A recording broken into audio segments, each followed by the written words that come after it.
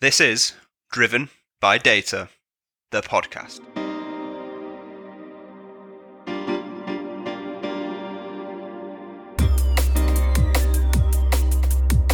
Welcome back to another season of Driven by Data, the podcast, powered by Orbition Group and hosted by me, Kyle Winterbottom. So here we are, season 3 of Driven by Data, the podcast.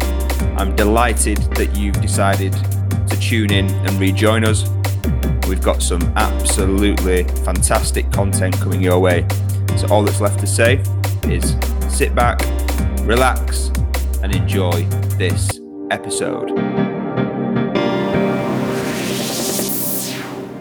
In order for your organization to make the best possible business decisions and to make the most of your data, you need the very best people. And that's where Orbition Group comes in. We have a proven track record in partnering with some of the largest brands in the world to the most innovative and disruptive startups and everything in between.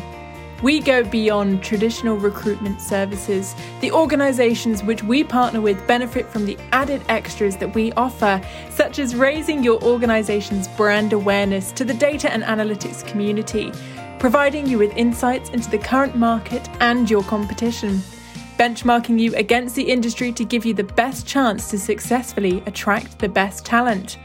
We want to become an extension of your business to identify, engage, attract, and retain the best talent possible. If this sounds of interest, please reach out today by visiting orbitiongroup.com. Welcome to Driven by Data, the podcast, season 3. Today, I'm absolutely delighted to be joined by Vashista, who is the founder of V Squared. So Vin, thank you very much for coming on the show.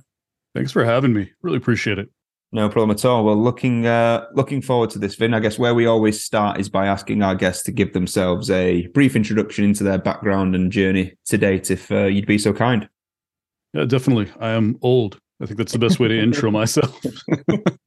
Been in technology for over 25 years, data science for just over 11 now. April is year 11. It's nuts. Started out, went to college for data science, AI. Thought I was going to graduate, go work for Microsoft, build HAL, but that didn't happen. That was that first little hype cycle that died down in the 90s. I told you I was old. Had to go into traditional software engineering, software development. Ended up working as an IC, built and led teams at pretty much the entire software development lifecycle. Got back into analytics, BI in 2009, 2010 when the wave kind of came back around. And then in 2012, started my business, V Squared. Been running that for 11 years. Started doing data science, like actual data science, machine learning projects, putting things into production, getting customers to pay for them. Realized that I was never going to do anything except for overglorified reporting and descriptive modeling unless I got the C-level buy-in.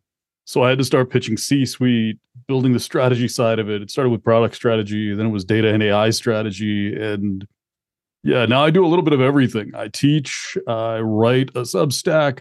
I've still got clients. I'm still a technical strategy advisor. I, from time to time, will even still code. I feel like I got an 8-ring circus and I'm just kind of juggling.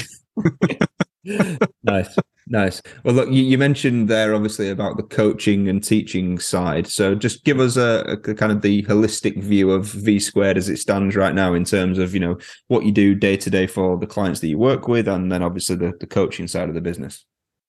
So from a technical strategy standpoint, I come in, build the data and AI strategy, do an initial assessment, figure out where the business is, write up the strategy document, which is sort of an acknowledgement of where we are, working with C-level leaders to figure out how far they need to go, and then putting in place everything that's necessary from product strategy. Sometimes I'll build out organizations or help fix organizations that aren't built to meet the business's needs. I can take a project from initial specification all the way through to production and monitoring. So that's one wing of the business. And then the other side of the business is now teaching and education, offering classes, helping teach people to do what I do, because there's one of me and there's just not enough. There's not enough knowledge And not every business can handle, really justify bringing somebody I'm not cheap. So there needs to be sort of this knowledge transfer. And I figured that out in about 2017 and started teaching seminars. And now I've got online classes and teach more publicly, offer seminars publicly to really any student that wants to get involved in one. Yeah. That's been the arc. It's now, I spend more time now doing technical strategy, advising C-level leaders, doing a whole lot of white paper writing and explaining what all of this stuff means and how do you make money with it. I'm writing a book. I couldn't, if you'd asked me when I was in my 20s, would anyone ever offer me a book deal? I would start laughing at you, and so would everyone that knew me. But I guess here we go. Everyone grows up someday. Nice. So you touched on the book then. So and I've got it written down here in my notes to mention it, but I wanted to get it out of the way first so that I make sure that we do touch upon that. So literally like 30 minutes ago, right? You just put your post on LinkedIn about it's going to be coming out very soon. Just talk us through kind of, the purpose of it. What was the trigger as to why you decided that all of this knowledge needed to be put into a book, and then, where will people be able to find it? It's interesting. I was teaching one of my data and AI strategy classes. And one of the students, we were in week 7, and they said, I've seen a lot of pieces, but I've never seen anyone give me the end-to-end everything I needed. No one's ever really elaborated on here's everything you need in order to go from low to high maturity, in order to build the strategy. And I was just kind of like, wow, that was one of the nicest things anyone's ever said about one of these classes. And literally the next week, somebody from Wiley reached out and said, are you ready to write a book? And you know what? Yes, I am. And that's the purpose of the book, is to put the blueprint down, to go from thinking about it to monetizing and to generating returns from it, and to put everything in one place. Because I think that's what's been missing is you hear pieces elaborated, but trying to fit 4 different companies and 4 different consultants' vision together and cobble it into something that works for the business, that's hard. And so I wrote it as a single blueprint. You follow this, you can go from low, mid, or even high levels of data and AI maturity. But you could be one of those companies that's in the 70% or so who aren't realizing returns from their data team. Just go from wherever you are to monetizing, having a good cadence, having the strategic components in place to really just get the job done. Yeah, because that's what everyone wants. It's time to make money from this stuff. It's great. The theory is amazing. Yes, it works. Let's start generating the ROI, because that's what really drives hype. Everyone wants the hype to keep going. And if we want it to, we have to start delivering cash. So let's do it. It's not like this is fake. We can actually deliver cash. Let's do it. Yeah. Let's get it together. 100%. So much in here that I'm looking forward to kind of unpacking with you, Vin. Also got written in my notes to make sure that I ask you, there'll be many people that recognize the name. Most of the audience probably follow you on LinkedIn if, given the facts of, our audiences are so, I guess, so aligned, but 160,000 followers and a LinkedIn top voice badge on there. Just tell me, how did that happen? That's a great question. I began talking, it really was monetization. Talking about how to make money with data and working my way backwards to explaining there's some implications for hiring. You need to hire differently because the talents that you're bringing on aren't monetizable. You need to, as a business, begin to approach this differently. And so that was another area that brought on a ton of people. And talking about how we should be teaching data science. We shouldn't be teaching it as this theoretical academic exercise. We have to teach it differently.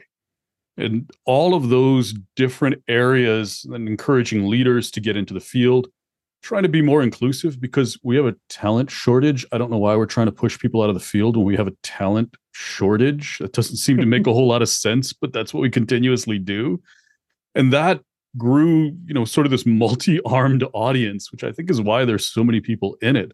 I've got C-level leaders, startup founders, VCs, mid-level leadership, product management, project management, program management, consulting, to pharmaceutical, to medical, to finance. I mean, retail. It's a huge tent of people. And then there are the individual contributors who have been with me, some of them since 2014. They started out as junior data scientists following me, and now they run, they're CDOs. And it's been one of those just communities that's been built over time and built on groups of people who are more pragmatic about the field and delivering business outcomes, trying to turn it into something, building products. And we've had all this amazing potential for so long. I think there's this, sort of underground movement of data professionals who want to build stuff that's amazing. The things we've been wanting to do forever are possible. And I think that's really what's my following, is all of those people who've been dreaming about doing something cool with the technology, who see the opportunity now to really come forward and be able to build all those amazing things. Yeah, 100%. So let me take you back then. So it's 2012. I always like to ask the question, but why at that point did you decide to start the business? And then I guess the follow-on question from that is, have we moved as the industry moved forward and progressed since that point in time? I think we've definitely moved forward and progressed. We went from, when I was first doing data science projects, you could barely call it anything more than advanced analytics. Everything was in place, but it was so hard to get the data together. We didn't have the tools ecosystem. We had the compute, but we didn't have the optimization. So there were, everything was in place, but it was so immature in 2012 that I had to build so many components from scratch. We had to build everything from an infrastructure standpoint, from custom-made pieces. Optimization was all customized. As soon as that started getting done for us, the field went flying forward. And it really was. 2016 was when I started seeing tools come out that could really support and made sense to go away from building models in C and Java to using the Python, R. Really, Scala's been amazing too. So now we have all of these different programming languages, all of these libraries. We have the infrastructure frameworks in place now. We have experimental tracking systems all the way to MLOps. We got too many MLOps tools, let's be honest. But all of that made it feasible to start pushing things into production for small and mid-sized businesses. And I think that's where it took off. And then fast forward to back in September, OpenAI, when GPT actually released to market, people started using it in October and November. We're on this exponential curve of interest. And now it's time to sort of put the products behind it. And I think that's what we're doing over the next year, because now we have OpenAI's App Store, which is the first AI app store. And it's amazing just looking at what people are creating on it. What got me into it in 2012? I got laid off in 2012 and had to overnight just decide, do I want to go back into the corporate world, which didn't want to do data science at the time? I couldn't do it. I had too much passion, I'll be honest, for data science. I wasn't going to let it go. So I just started pitching clients and found a company that was willing to take a chance on it for some supply chain use cases. Got into marketing. A big retailer picked me up. It's just snowballed from there. It's something I love. I love the ability to dig into really complex problems using data and models. And I love the products. Seeing people use them keeps me hooked, because there's still that sense of amazement because they're still new. And so people use them, they're like, I didn't know you could do that. Just every time I hear that, I'm like, yeah, still in the right field. Yeah. Still in the right field. Nice. So obviously the whole content of your book then is about the monetization piece of data and analytics, right? And I guess there's been more than constant debate on platforms like LinkedIn around the industry about, how do we drive ROI out of these initiatives? And is it possible? Is it not possible? And yet there's not that many use cases out there, right? Not at scale that are showing us that actually, yeah, there's been a lot of success here in terms of the monetization piece of data and analytics as a project or as an initiative. Why do you think that has been the case thus far? Well, I think the biggest problem is that we don't connect the technology to strategy. We just say the technology makes something possible. We could do it, therefore we should do it. It's backwards. And that's why we have such a huge disconnect. If you start with the core business strategy, what are the business's goals? What's the business model and the operating model? And then move forward to opportunity discovery and say, okay, based on what we have, not some like sci-fi future thing, this is what we got. This is where we are right now. So what opportunities are available?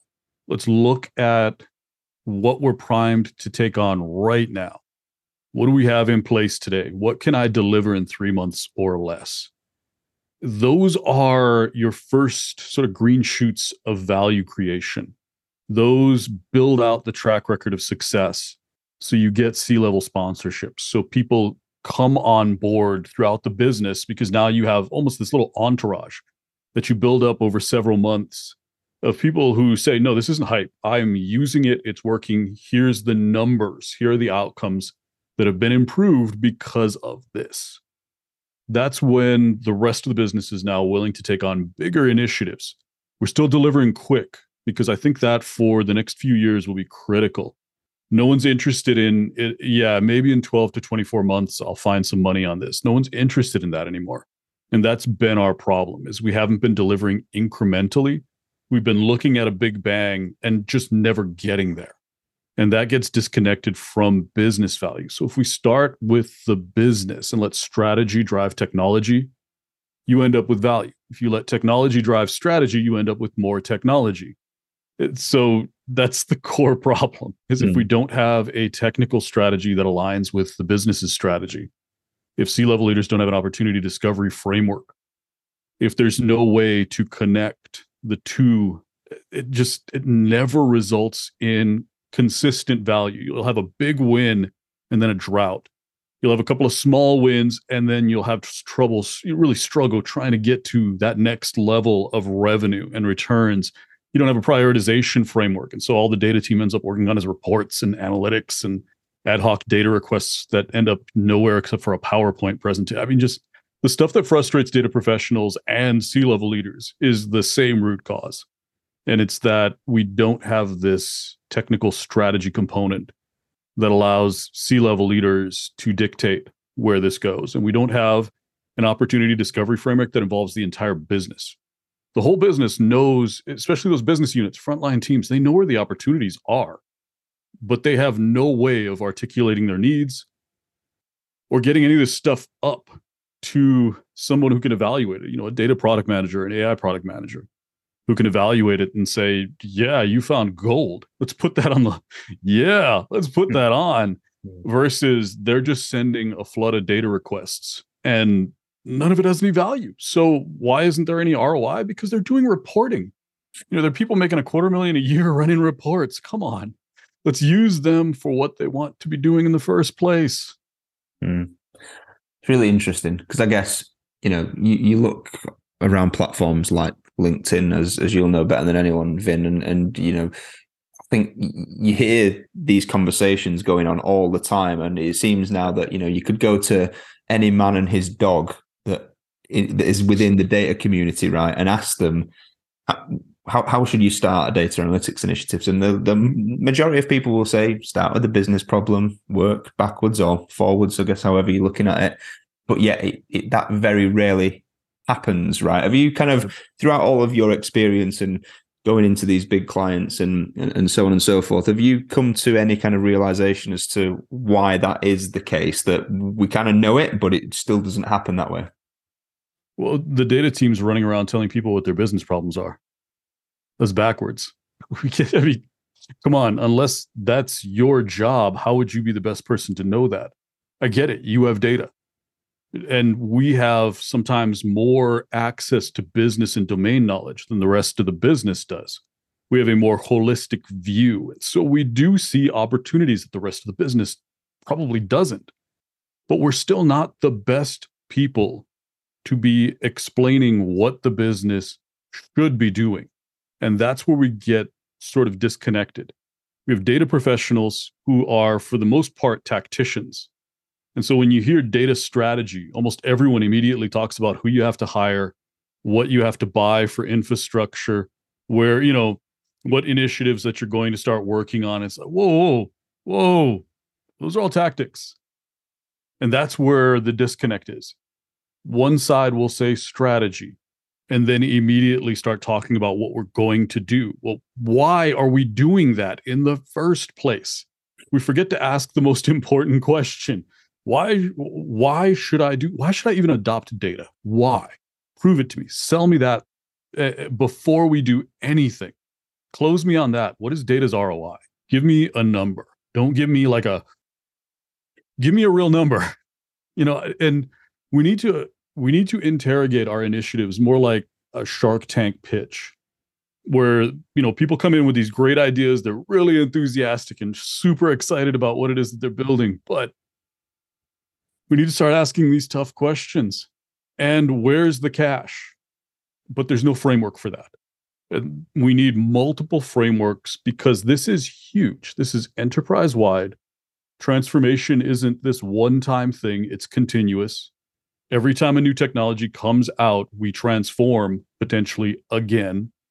How mature does the business need to be? It's not going to be meta. And we've seen so many companies that have no business building a deep learning team build deep learning teams. So there's just this massive disconnect where technology and tactics are pushing strategy in the wrong direction. And we need to turn it around. Businesses need frameworks to be successful. Data teams need frameworks to be successful. Without them, it's chaos. It's two sides talking in different directions. C-level leaders say, oh, we're going to hear a strategy. Awesome. Yes. And they show up. And the CDO or the VP of data starts talking about what you're going to buy and who you're going to hire and this great team and all these initiatives. And the C-suite sees right through that. They go, no, that's tactics. Nice try. Where's the ROI? And anytime C-level leaders see that, they immediately think the data team needs to be managed. It can't be accountable for its own value creation. So I need to put somebody in charge of this team or it'll never, ever produce any value. And then they're kind of pulled into the execution and the implementation. And that's not their strength. That's not where they should be. They should be in the value creation side. And so you can kind of feel how there's a whole bunch of organizations that are out of position. And it's because we don't have a framework to fix this. We don't have a technical strategy construct yet that's universal, that other businesses have successfully shown off so that there's an example of how to do it and how to be successful with it. And that's the problem.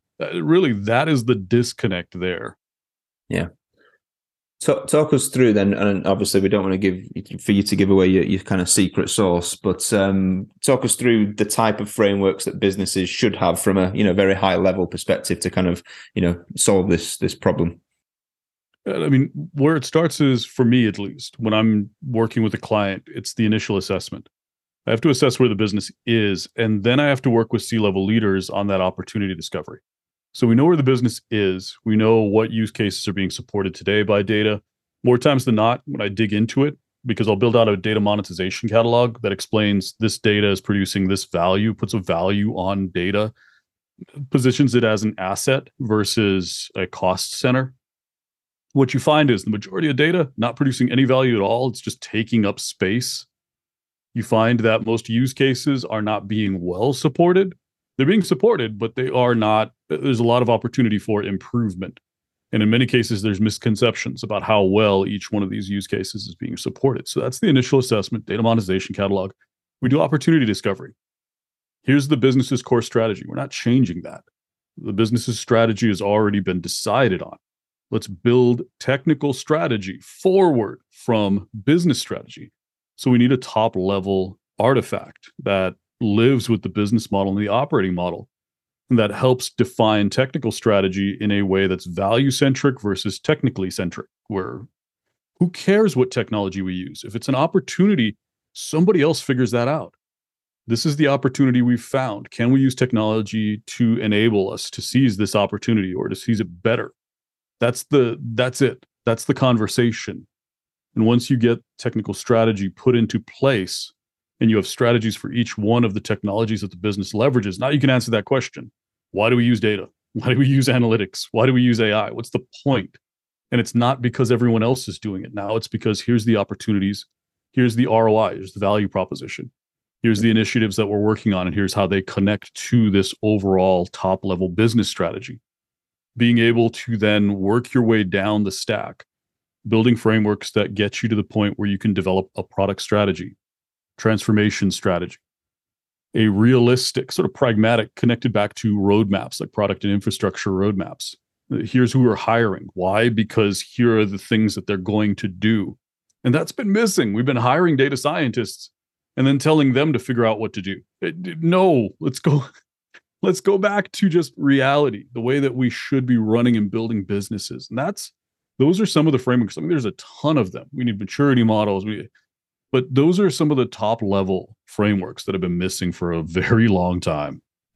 Yeah, obviously in the day to day of what we do, I can't even begin to tell you the amount of meetings I've sat in with business leaders, kind of saying, okay, you want to build a team of 15 data scientists, like this is your starting point. Like, why do you want to do that? You don't even know where your data is, and it's it is crazy. But so back to the point then around tactics and business leaders being able to see through tactics because they're focused on ROI.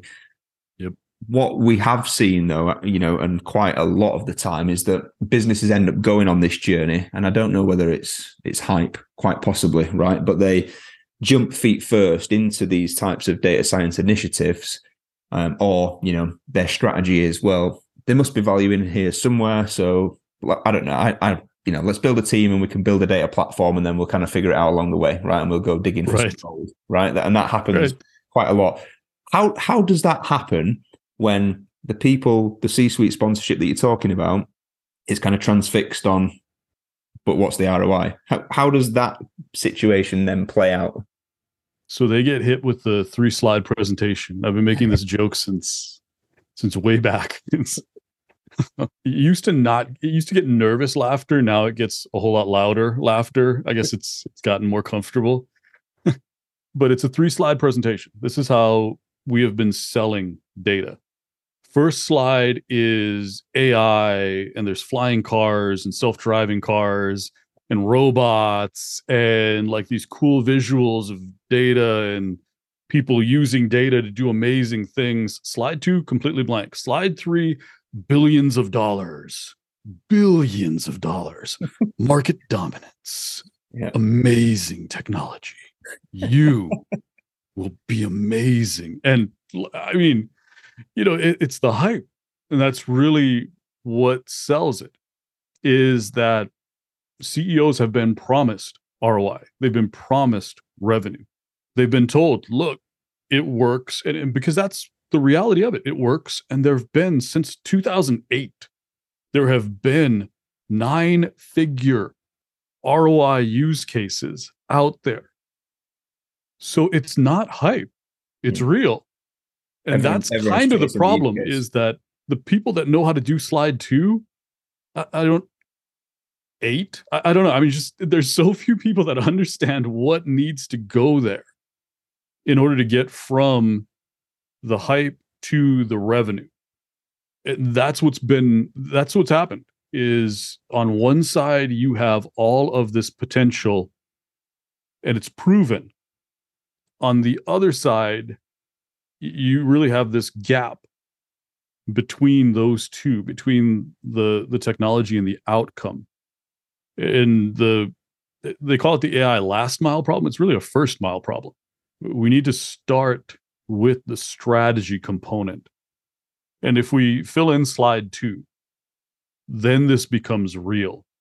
But the problem for the majority of businesses is they've been sold the 3-slide presentation, but slide 2 is blank.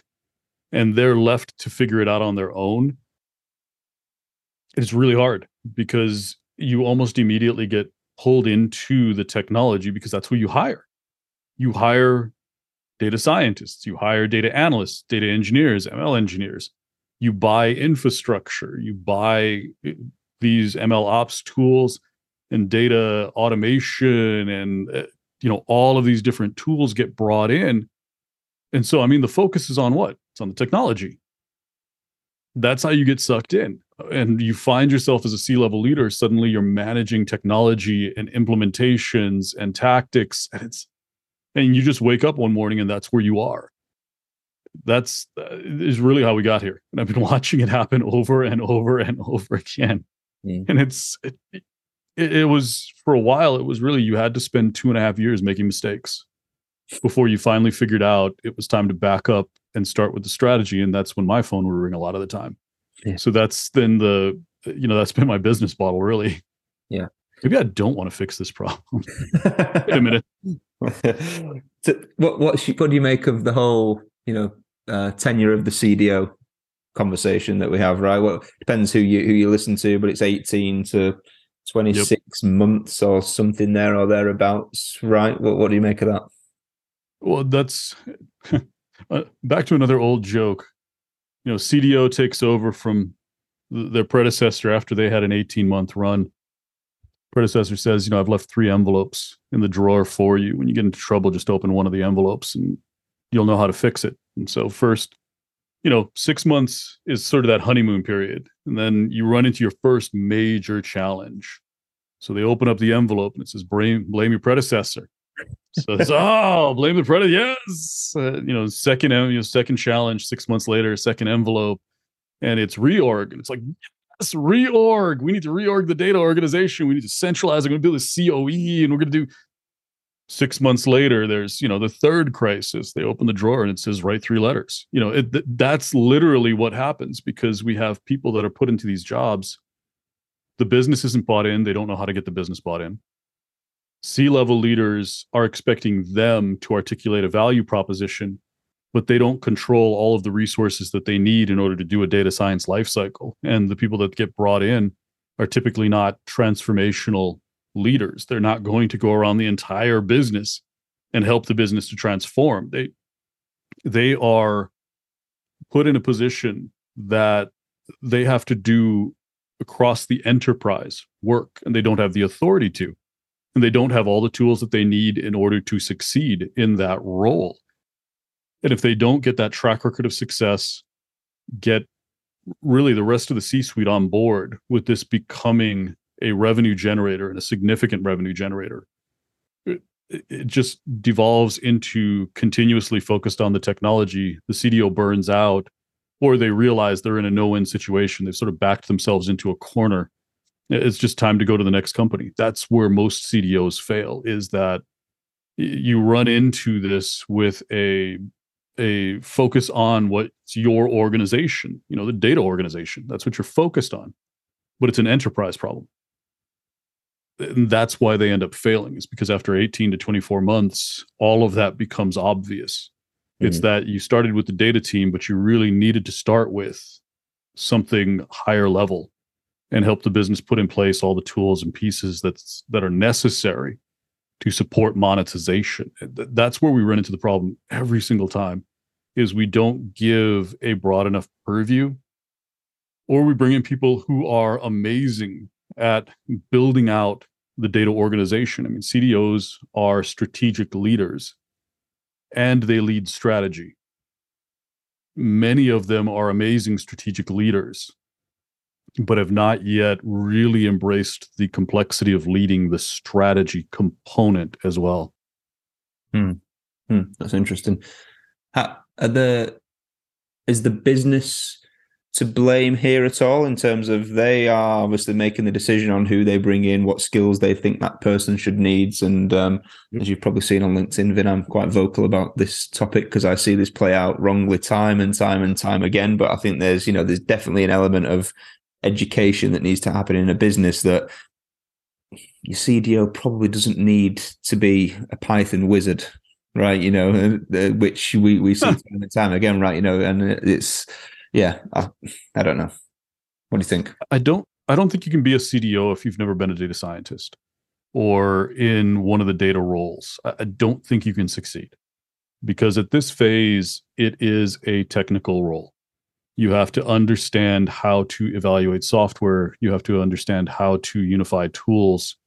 You're doing technical work and you're making top level technical decisions, because that's part of the initial implementation and transformation effort. Is what pieces do we need in place? What roles do we need to put in? Later on, once we get more mature, I think those will relax. But your CDO has so many technical responsibilities that either your executive level data leader or your C-level data leader has to come out of that background. Do they need to be hands-on? No, they don't have time. They shouldn't be hands-on coding. Can they be part of things like experimental review, looking at research, being part of those gate reviews? Should they be part of evaluating what reliability each one of the models lives up to? Should they be part of a lot of those conversations? Oh, yeah. We should have some granular oversight and maybe even sort of the research side of it as well, guiding that, and have some technical knowledge and expertise in that direction. But they don't have time to be doing all the rest of the stuff. They shouldn't be writing, they shouldn't be building models.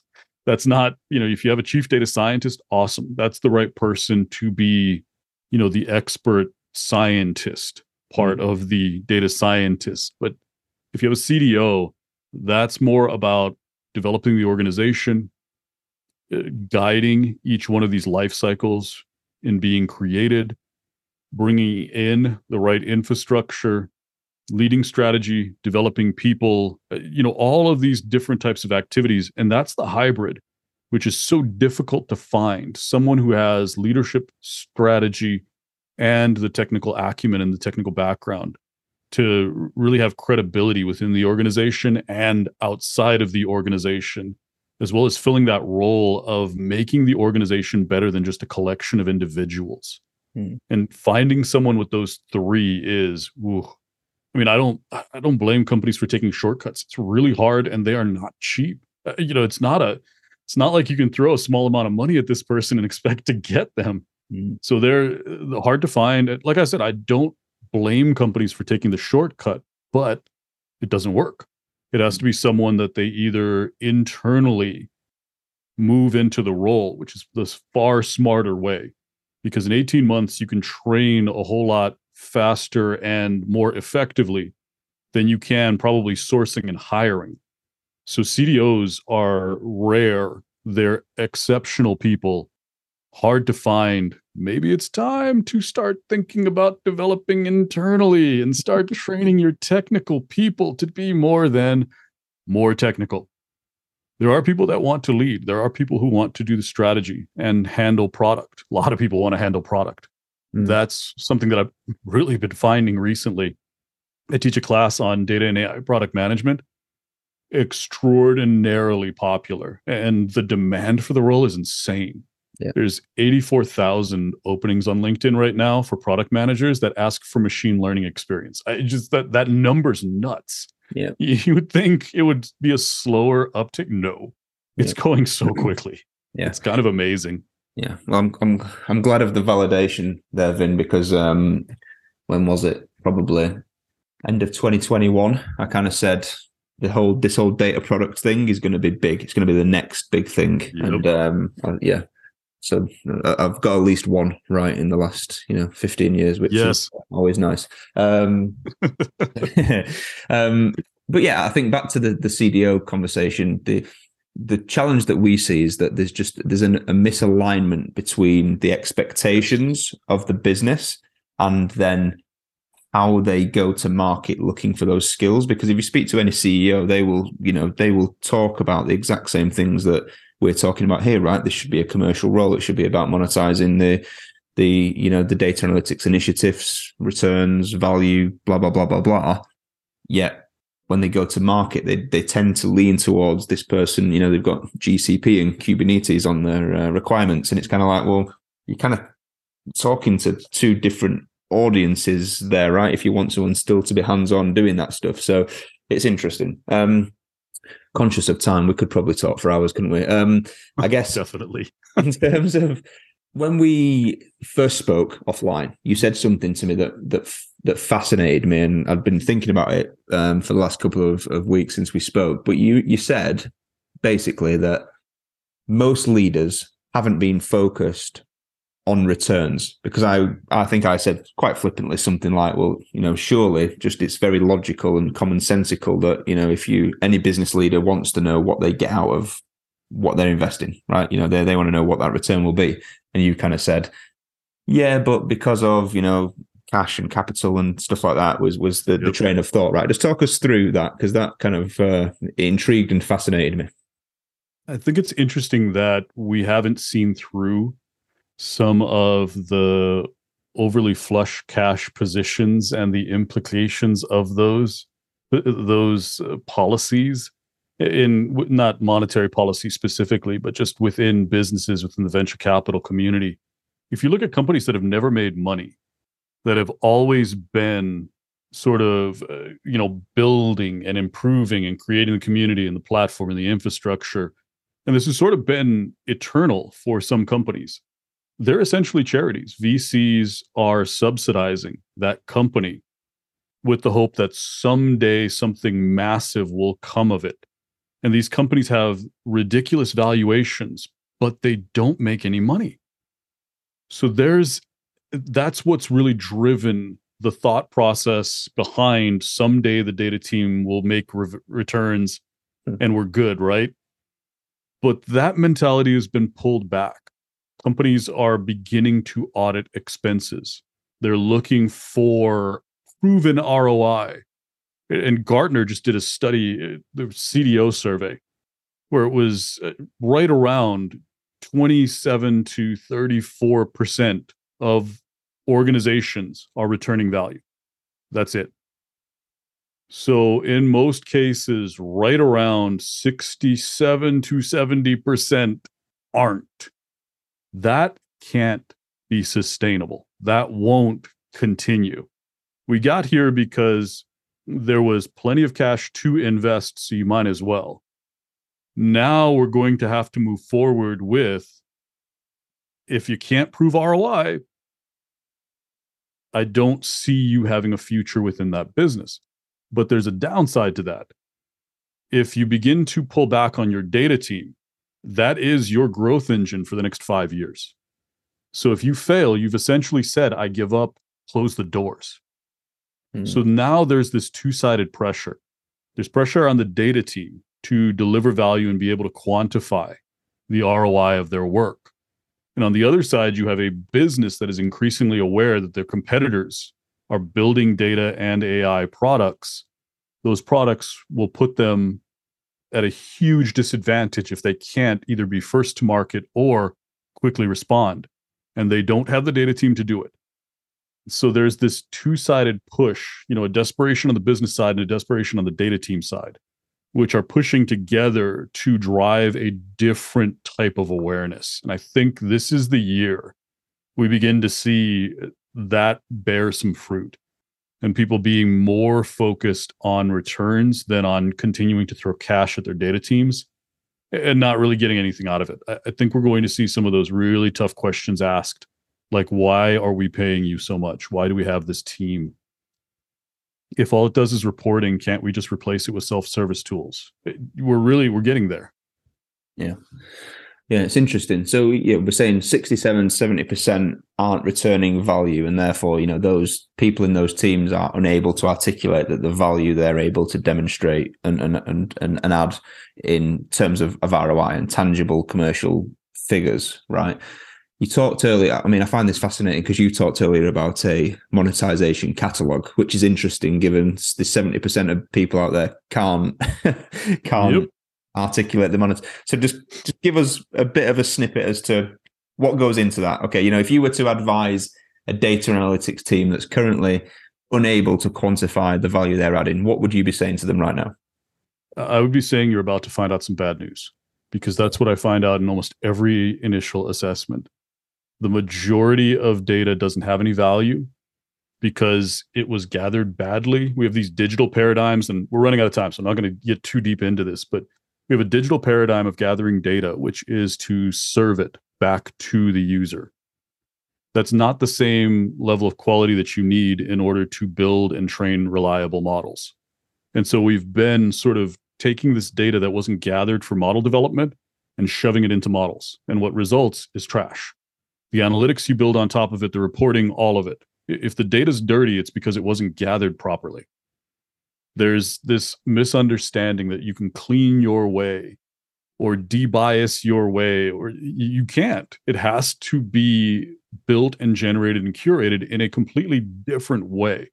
Is all data useless? No. You'll find that there are a small percentage of data sets that are generating a ridiculous amount of value. But those are not being really taken care of in the way that they need to. And that's what data monetization does, is it connects use cases to data sets and starts looking at ROI. You begin to look at your data as an asset, and that begs the right question, which is, so what data should we be gathering to grow this as an asset class within our business? And that's what data monetization and the concept of this catalog does. And it leads to looking at models the same way. How much ROI does this model provide to our business? And you begin to have a product first approach. Instead of a data first approach, it needs to be a product first approach. What product can we build with this data? And the amazing thing about data and models, they can be monetized multiple times. One data set can produce multiple models. It can produce and support multiple use cases. And it's the same thing with models. We're seeing Microsoft put on a masterclass. How many ways can you monetize GPT? They are showing us that $10 billion investment, they're getting it all back. Plus, they'll be seeing some zero, maybe a zero on top of that by the time they're done with it. It's a huge moneymaker.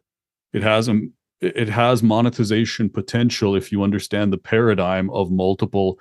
You're not just monetizing it for one initiative. You can monetize it multiple times. It has extremely high value. So if you're starting out doing one of these, do the assessment, get ready for some bad news, but be ready to begin to focus on why those data sets are producing so much value versus all the other ones. What is it about them? What did you do right? And then replicate that.